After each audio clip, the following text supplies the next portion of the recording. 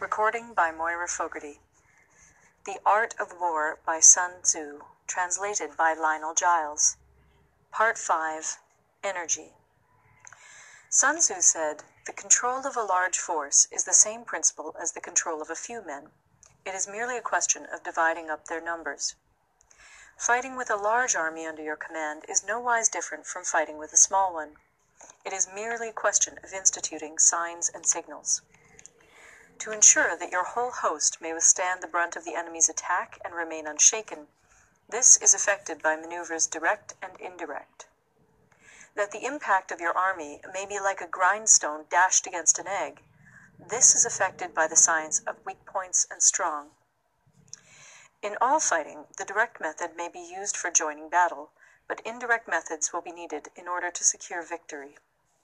Indirect tactics, efficiently applied, are inexhaustible as heaven and earth, unending as the flow of rivers and streams. Like the sun and moon, they end but to begin anew. Like the 4 seasons, they pass away to return once more.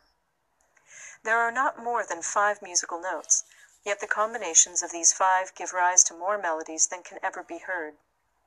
There are not more than 5 primary colors, blue, yellow, red, white, and black, yet in combination they produce more hues than can ever be seen. There are not more than 5 cardinal tastes, sour, acrid, salt, sweet, bitter, yet combinations of them yield more flavors than can ever be tasted.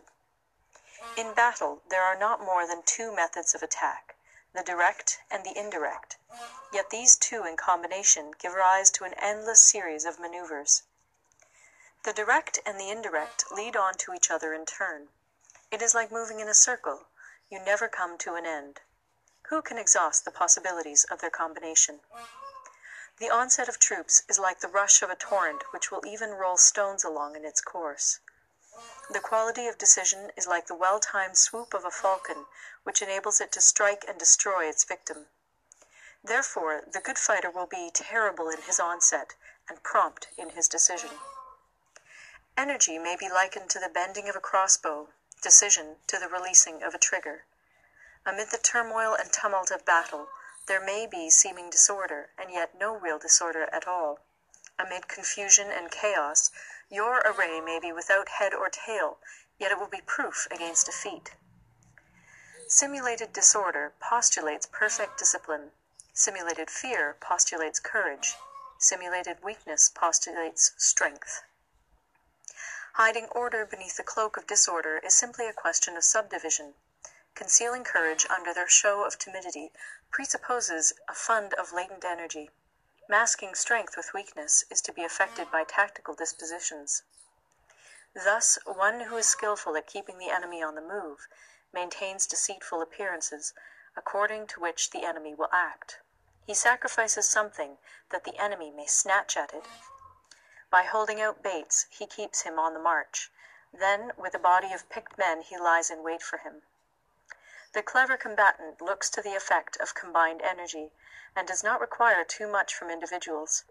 Hence his ability to pick out the right men and utilize combined energy. When he utilizes combined energy, his fighting men become as it were like unto rolling logs or stones, for it is the nature of a log or stone to remain motionless on level ground, and to move when on a slope. If four-cornered, to come to a standstill, but if round-shaped, to go rolling down. Thus the energy developed by good fighting men is as the momentum of a round stone